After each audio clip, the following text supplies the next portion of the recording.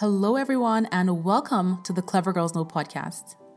This is Bola Shokumbi. I'm the founder and CEO of Clever Girl Finance.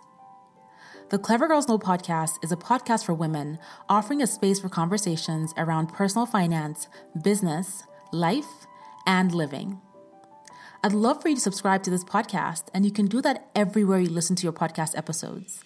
And if you love what you listen to, head on over to iTunes and leave a review so that other amazing women just like you can find this podcast as well. I'd also love for you to stop by clevergirlfinance.com. We have new content on the blog multiple times a week.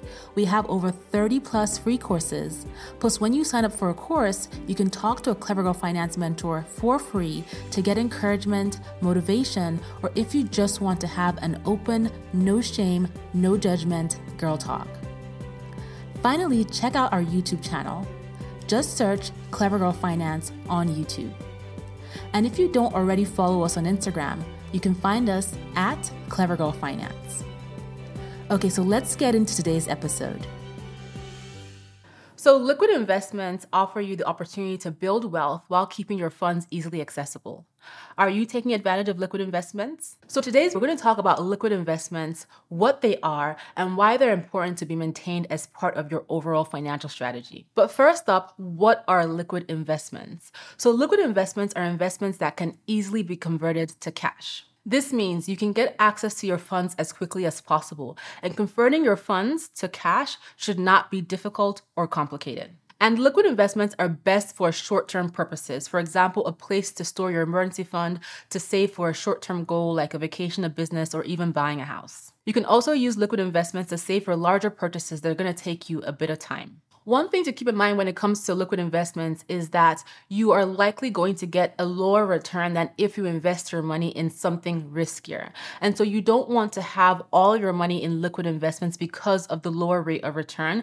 But with liquid investments, like I mentioned earlier, you have that peace of mind knowing that you can easily access your funds when you need it without having your money or your principal balance being affected by, for example, market volatility. So while liquid investments are important, you also want to consider illiquid investments in your portfolio, for example, real estate. That said, let's look at different types of liquid investments. Number one, interest-bearing checking accounts. So we all have checking accounts, and they're a great way to keep your money liquid. Some checking accounts even have the option of interest, where you can allow the money you put in those checking accounts to grow with the interest that is offered to you.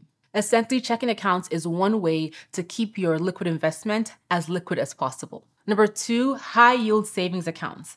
These are another form of very, very liquid investments. This is another place that you can put your money, get growth from interest, especially if it's a high yield savings account, and then access your money when you need it. Number three, money market accounts. So a money market account gives you access to check writing, privileges, and use of an ATM. And because money market accounts typically offer higher interest rates than savings accounts, you have the opportunity to grow your money more while still having access to your money.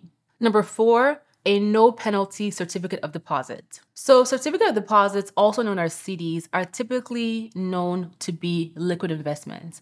However, you have to lock your funds in for a specific period of time up until the maturity date in order to get a specific interest rate. However, no penalty CDs allow you to use a CD as a liquid investment because there is no penalty associated if you need to take your money out of that CD earlier. It might mean slightly lower interest rates, but it is one way to have access to your money as a liquid investment when you need it. Number five, stocks. So stocks can be liquidated very easily. However, they are not an asset that you really want to look at as something to leverage when you need liquid investments, simply because you cannot predict the market, you can't predict the stock market, and because of market volatility. However, because they can be liquidated fairly easily, they are considered a form of liquid investments, and you want to leverage them for long-term purposes. Number six, bonds. So when you buy a bond, you expect to earn interest on your bond up until the maturity date. And essentially a bond is an IOU. It's a loan that you give to the government or a corporation when they're trying to raise money.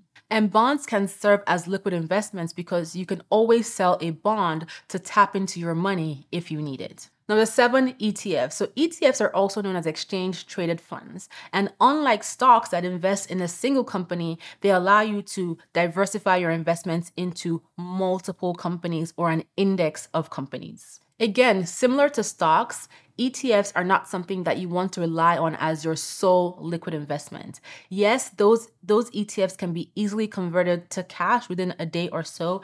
However, you don't want to have to rely on them as your sole liquid investment because of market volatility and because you cannot predict the market. And so the last thing you want to have to do is to sell your ETFs or your stocks when the market is down and lose principal, part of your principal balance. So it's a good idea to have ETFs and stocks as a way to have access to liquid investments if you absolutely need them. But these two particular investments, ETFs, investing in funds, investing in stocks, should be used for long-term purposes and to diversify your portfolio. And if absolutely necessary, you can easily convert them to cash and leverage them as a liquid investment. And number 8, cash.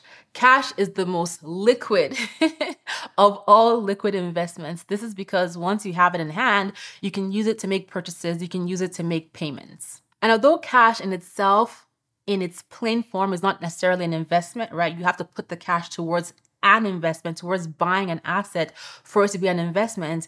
It is on this liquid investment list because it's the most accessible way to make a payment, to cover a bill. So you always want to have some form of cash accessible, and you can leverage your other liquid investments to have your cash accessible. So for example, your checking account and your high interest savings account. So liquid investments are a useful tool. It is really important that we all have access to liquid investments for different things, for emergency savings, for sinking funds, to save for short-term goals, buying a home, planning a wedding, expanding your family. There are many reasons why we need to have access to liquid investments that are short-term versus having to tap into longer-term, more difficult to liquidate investments, for example, real estate. So we all want to have a certain amount of liquid investments accessible to us as a part of diversifying our financial portfolio.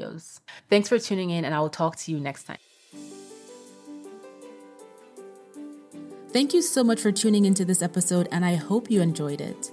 If you've loved the episode but you don't yet subscribe to the podcast, you can do that everywhere you listen to your podcast episodes, and head on over to iTunes and leave a review so other amazing women just like you can find this podcast as well. Thank you so much for being here, and I'll talk to you on the next episode.